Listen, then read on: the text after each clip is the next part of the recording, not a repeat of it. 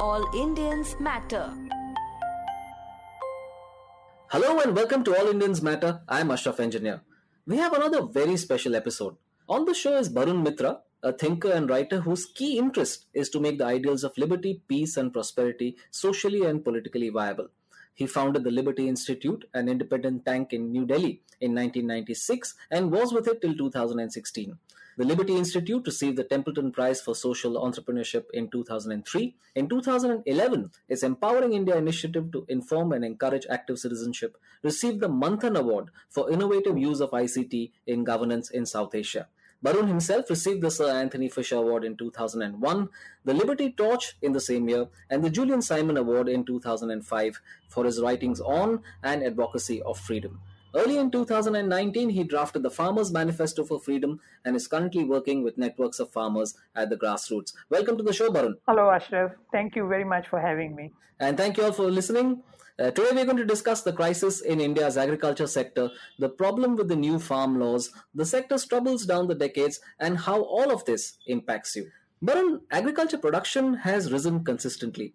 Even exports have gone through the roof, yet the sector is in crisis. So what exactly is the problem? Yeah, this is a paradox in the sense that India has come a long way from the 1960s and 70s when things were really bad and there was a shortage of everything, particularly related to food.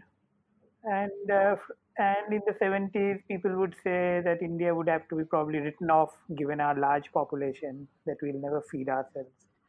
From those days, from being a basket case today, 50 years down the road, India is actually a breadbasket. India probably holds the largest grains, that is rice and wheat, in its stock anywhere in the world. It's incredible that we have, in fact, in around June and July of this year, the central government held around 90 million tons of rice and wheat. That's more than 3 times what is typically needed for our public distribution system annually. So it's very difficult to conceive where we were in the 1960s and 70s and where we are today in terms of our agriculture production. And that is where the problem is now, because our problem then was that we were suffering from shortages and scarcities.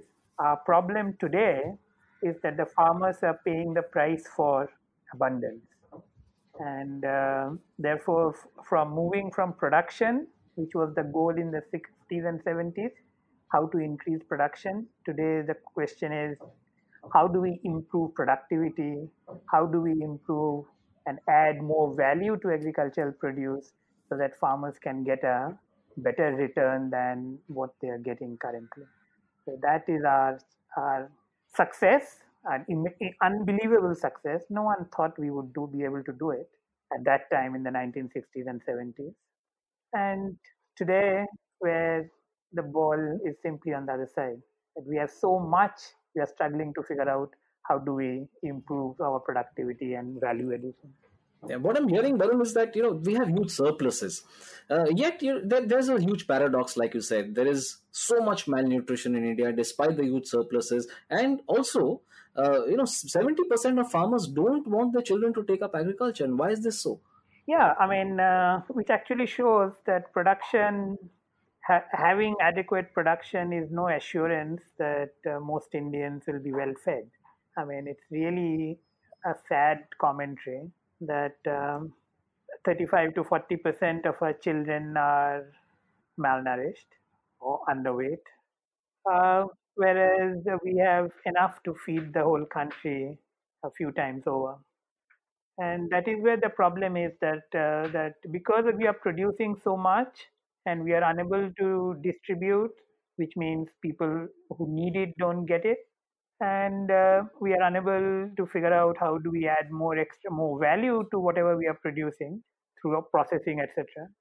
Which means that farmers' returns are now stagnant or declining. In fact, there has been consumption surveys by NSSOs in the last couple of years, which distinctly shows that the consumption patterns have worsened, particularly in rural India. which means that the incomes have stagnated or have not risen, or in some cases perhaps falling. And therefore, the question of poverty, while it has improved a lot in the last 50 years, but the last 10 years has been quite challenging for agriculture because the productivity, the return on investment is simply not there, and which is what every farmer sees. It looks like from the outside, it seems that agriculture is such a noble profession. From the inside, it is a sad commentary that 40% of farmers want to quit agriculture, but they can't because there's no option. 70% don't want their children to take up agriculture, but most of them have little option but to continue in agriculture. And which you see that we have 15, 16, 17% of GDP today coming from agriculture, but we have almost 50% of the population and the workforce dependent largely on agriculture. So, which is a recipe for a crisis, and that's where we are in. That these people have little option, and which is what one of my key areas and how I got involved in this issue is because not so much because of agriculture as such, because I believe that this problem of agriculture is directly related to India's problem outside of agriculture.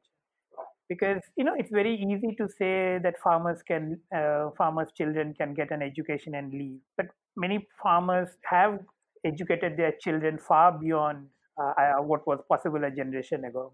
Yet the options available are so few, as we all know that India's growth story in the last 30 years have been almost jobless growth.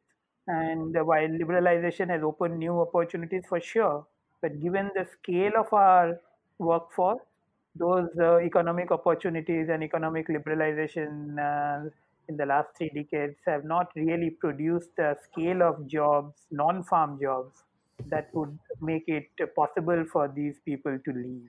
But how do you explain this, Varun? I mean, we've got record outputs all the time, yet the Indian farmer remains poor, yet agriculture remains an unsustainable profession almost. I think it's the law of supply and demand in economics that we have surplus supply, and the demand is not there because one, it can a lot of the food grains particularly cannot be distributed adequately to people who need it, and secondly, because there is still substantial poverty remaining, therefore and lack of economic opportunities from non-farm incomes, which means people capacity to buy from the market is that much lower. I mean, surely things have improved enormously in the last 50 years, but it is still nowhere near what people are aspiring to see. And when we have oversupply, the prices are going to stagnate and fall.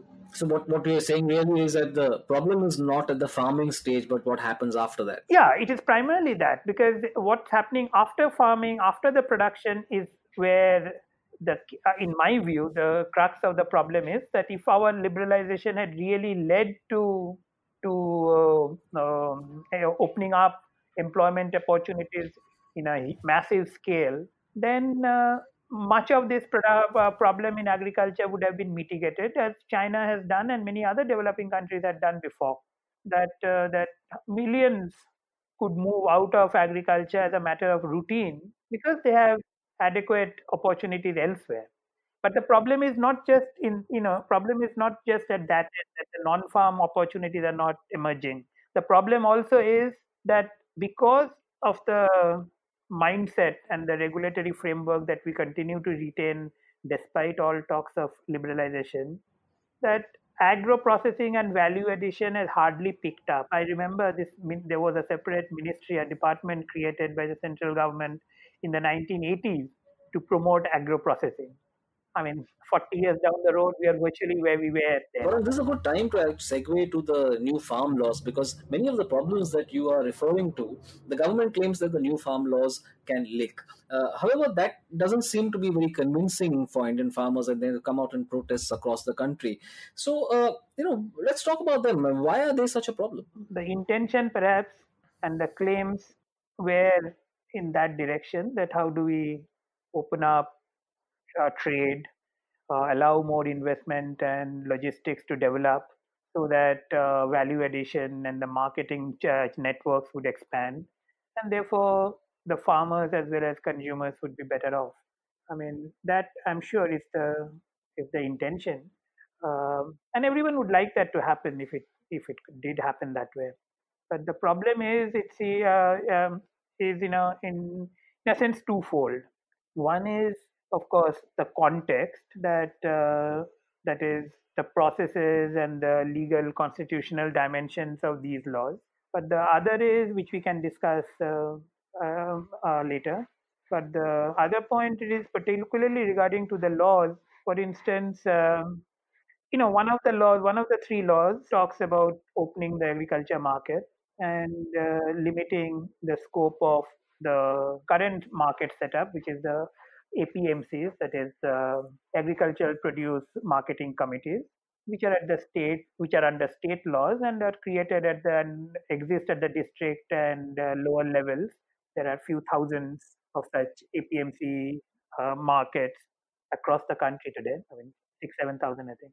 But what this law seems to ignore is that while they're talking of that the APMCs, because of their legal monopolies in their jurisdiction, because of cartelization and collusion and corruption, farmers do not get adequate value, and the APMCs do not provide adequate services to the farmers in terms of storage and separation and things of that kind. But but the fact is that almost 75% of our farm produce do not actually, farmers do not take them to the APMC markets. Because, as you know, I mean, 80% or 85% of our farmers are small and marginal.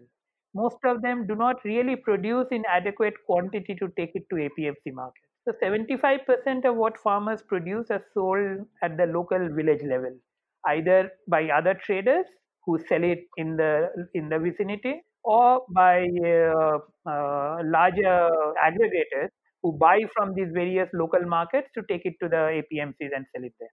Therefore, 75% of the farmers are not even accessing these APMCs. Therefore, the question would be that how do we make that happen? Uh, the current law believes or aims that by limiting the scope of APMC, that is, taking away their legal monopoly in their jurisdiction, more private markets could be created, and therefore farmers would have more opportunities. But that is, it seems, less said than done. I mean, more said than done, because there are states which have already been toying with this idea for the last few years. For instance, Bihar abolished APMC in 2006. There's hardly any evidence that private markets and investments have gone there. And some other states, particularly in the south, have tried to create private markets, but their scale and scope have really not expanded, because markets are more than just a place where buyers and traders gather.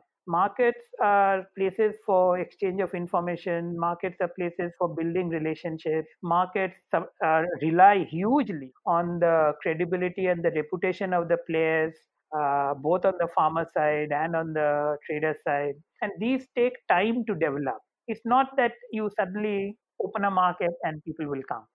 It doesn't happen that way. And therefore, this law, by aiming to do it in this manner, has only opened up Pandora's box, because people haven't seen how these things work on the ground, and whatever little evidence they have, they don't work in this manner. And the law seems to be oblivious that 75% don't use APMC market, but the law focuses on those APMC markets. Yeah. I think one of the other hot button topics was the minimum support price, better known as MSP. Could you quickly explain to listeners what exactly is MSP and why is it so important to farmers? MSP came up in the early stages in the 1950s and 60s, because then our production, agricultural produce, particularly food grains, were in short supply. We were suffering from enormous scarcities. Every few years, there would be almost famine-like situations, and therefore MSP was kind of instituted in order to incentivize production, and to a large extent, it worked, because today we are surplus in rice and wheat. But the problem with MSP is that MSP incentivizes production, but it doesn't reflect the level of the demand, and therefore we tend to overproduce in some commodities and not adequate in other commodities where MSPs either don't apply or are not implemented. Because as it is operational today, the minimum support price operates or these the central government announces minimum support price for about 23-24 crops every year, some during the Kharif season, that is the monsoon production, and some during the Rabi season, that's the winter crop. And of these 23-24 items for which the government declares MSP, typically it procures only five or six in really significant scale. And rice and wheat is 80% of that. And which means that MSPs are merely statements of intention rather than realities on the ground. Sure, and I just like to point out to the viewers who may not be aware what MSP is. MSP is the price at which the government procures crops from the farmers and acts as a sort of a market rate fixer, almost, so to speak. I don't use the word fixer in a negative way here. It's essentially a way of ensuring a good rate of return to the market, to the farmer rather. Yes, in a sense that it is minimum support price. That is, it has a complex formula to calculate that the cost of production plus something, that is what the minimum product the farmer should receive.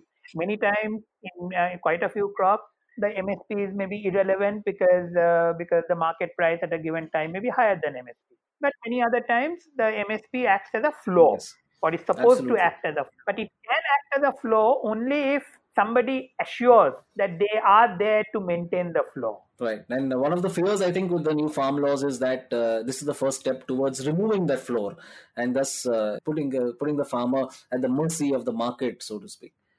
This is where I think principally the lack of trust regarding this law becomes manifest, because the law itself doesn't say anything about MSP as such, and the government in its assurance have said that the MSPs and the APMCs will continue. But the fear remains because the way the law has come about doesn't inspire that confidence, because the government had a few years ago in a report had said that the distortions of MSPs have to be dealt with, and which is true, that distortions at MSPs need to be dealt with. But how it is to be dealt with, and there has been very little consultation, discussion, trust building that is necessary to ensure a transition from an existing system to a better and a newer one, and that has not happened. So therefore the fear is, I believe, is primarily because of the context of the current bills rather than anything particular related to the bills. Sure. I think one of the fears, Barun, has been we keep hearing that they fear a takeover by corporations. And what exactly do farmers mean when they say they fear a corporate takeover? And also, if you could explain very quickly, how does this exactly impact the common citizen? What happens if there's a large-scale corporate influence in farming? This is not just in the case of the APMC and the market thing. This seems to be more prominent. I mean, like MSP, the clear contentious issue in case of this law regarding market reform and dilution of APMC.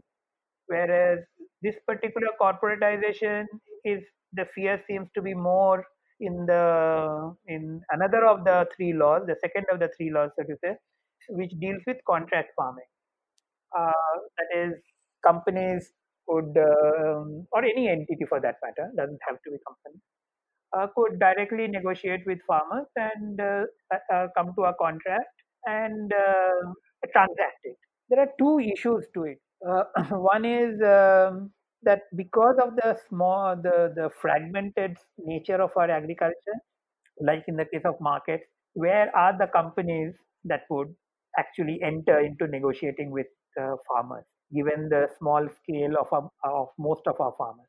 80%, 85% are small and marginal. So, which company can actually, or how many companies can actually negotiate with farmers? And secondly, the question is the reason why, again, the lack of trust issue has come is because, firstly, farmers have little experience to negotiate with third parties, because all their life they have been negotiating with people they know.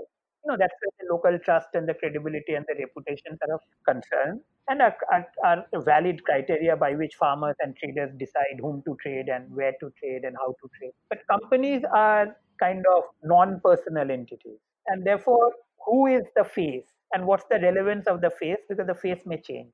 And secondly, the specific issue regarding the contract farming that has created a problem is that unlike a normal contract, which in case of dispute can go through the judicial process and come to some kind of a resolution, Right. the law itself is currently, the new law is stipulating that the disputes will be taken to a specially designated courts at the SDM level and will be settled at the district level itself. Now, this is really strange because there is hardly a law in India that says that can't be taken to a court of law. That is a normal court, a district court or a high court or even the Supreme Court. And this is strange to say the least. And this has raised this fear because in any corporate contracting situation, it is very likely that the company or whichever entity is entering into the contract would be much larger, would be much more resourceful than the smaller farmers, and therefore there is an initial difference in relationship between the two. The relationship is not exactly between equals. Sure. I think what you're And saying is then, that in case of disputes, it could be a very lopsided fight in favor of the corporation rather than the farmers. Exactly. And this has, I think, again, like with the case of MSP, this is again another instance of the trust deficit because of the processes through which this kind of laws were brought in, rather than in the normal process, this kind of changes could have been brought about. Because again, exactly like with the market reform, 75% of Indian farmers do not sell at the registered mandis because they sell locally to local trade. Similarly, Right. 2/3 of Indian agriculture today is under some kind of contract. Right. Which means the Indian farmers are neither accustomed to they're quite used to dealing with traders and signing contracts or agreeing on informal contracts, because most of these contracts are informal at the village level, within families, within traders, with money lenders, or whatever their relationships are, and whatever disputes arise tend to get settled at the local level because both the parties are known to each other. So there is a tremendous community pressure to try and ensure that a majority of the disputes are settled locally. What surprises me is that despite the intention of the government in enacting these laws, they seem to have completely ignored the ground reality and therefore have given rise to these kind of avoidable debates and doubts regarding the credentials of the credibility of the government when it brings in such legislation. Because the government seems to be oblivious that 2/3 of our farmers for agriculture is under some kind of contract. So, since you spoke about doubts, I mean, one of the doubts that was raised is, this whole removal of the cap on stock holdings of essentials. What that means is that companies can store huge amounts of essentials, food grain or vegetables or whatever, and release them in a manner that they see fit into the market. Could you explain to the common viewer why this is a worry? Yeah, so this is the third law part, largely. That is, we have another law from the Essential Commodities Act, another vintage from the early days of the Indian Republic, and it actually sought to answer the question that you just raised. That how do we, given the inequality between the traders and the farmers and the consumers, Essential Commodities Act would try to ensure that the traders do not exercise undue power influence over either the farmer or the consumer, and therefore the limit on stock, that how much can you hold at what time for what purpose, etc.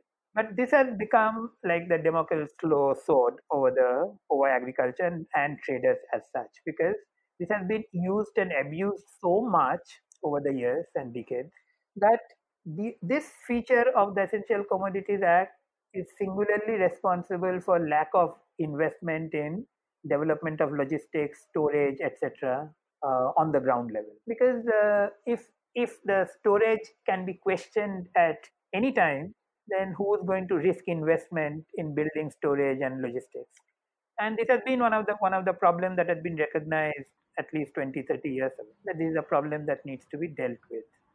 But the best way of dealing with this problem, like in most other countries, is by liberalizing trade so that traders do not exercise undue influence and or power. Sure, but what does it mean for the common citizen? If a corporation can hoard huge amounts of essentials and release them in the manner that it sees fit, why is this a worry for the common citizen? It is, for the common citizen, the worry is that the corporations would wield undue power over them by releasing the produced items into the market as it deems fit according to its economic calculations rather than as per the requirements of the consumer. But this issue is typically dealt with by a free trade regime.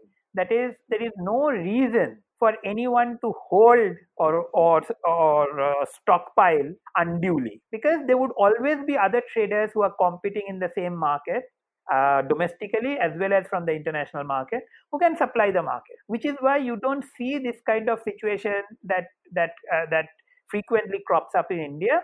That is because that is the root of this problem lies not so much in regulating storage, but in understanding why do such situations develop. Such situations develop precisely because the trade is restricted, and agriculture, as agriculture is not an industrial product. That is, it is not produced on a weekly schedule like a Maruti car can be produced. It happens as per a seasonal schedule, and the seasons have factors which are beyond control, such as weather, etc. Sure. But this again, I just want to come back to this stockpiling bit. Could you very quickly, in a couple of sentences, maybe explain what is the impact on prices that can happen in such a situation? This is what happens when I go to the market and try to buy vegetables in such a situation. The stock, like I said, that the stockpile issue can have an influence on prices, provided, and this is a big provision, provided they are assured that the market will not be able to respond. That is, other traders will not be able to respond.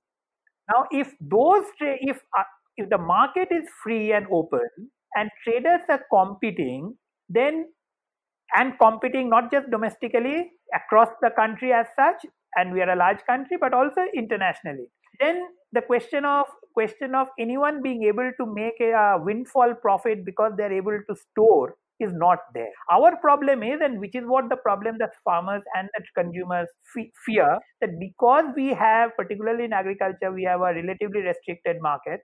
As we know, as we have all seen, that when the price of potato in some district is 2 rupees, the price in Delhi or Mumbai can be 20 rupees. Right? Now, this is not because of anyone storing extra. It is because our supply chain and transport logistics are so poor that the cost variably escalates.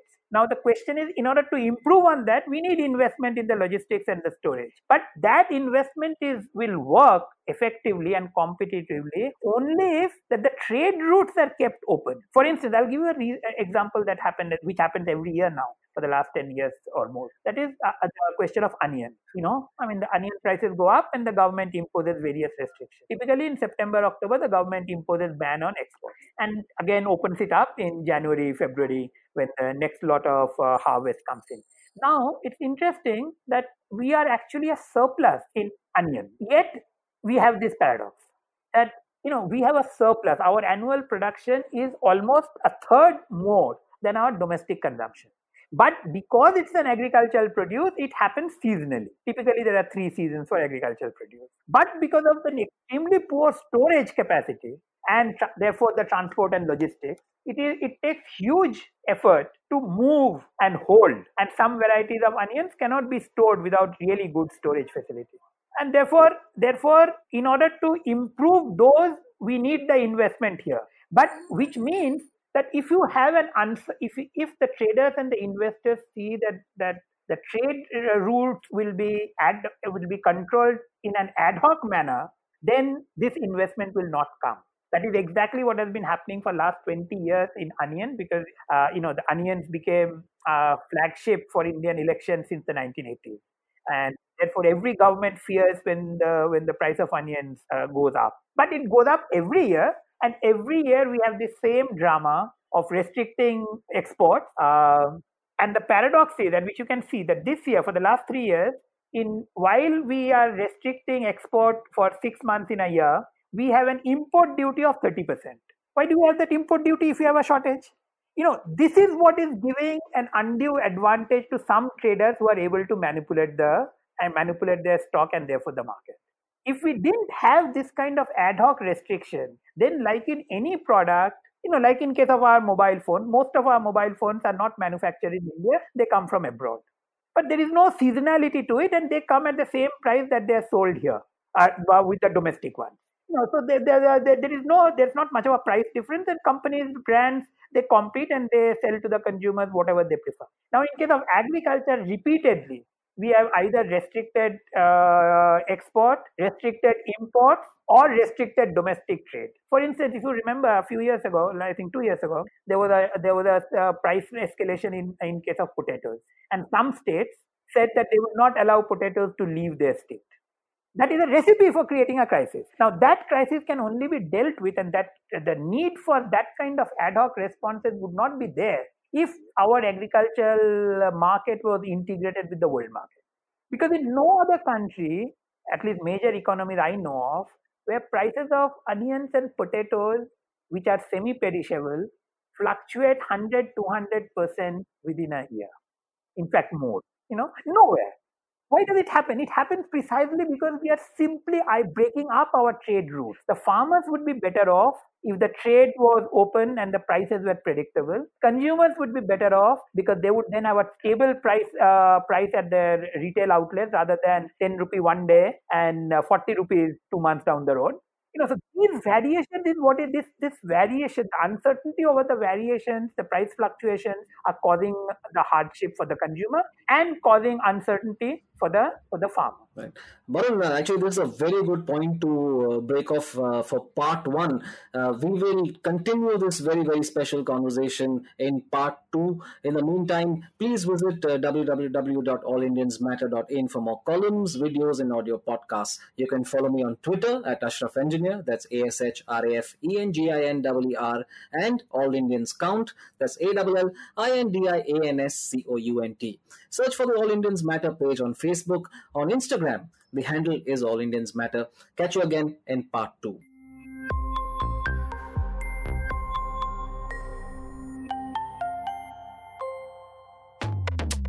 Idea Brew Studios.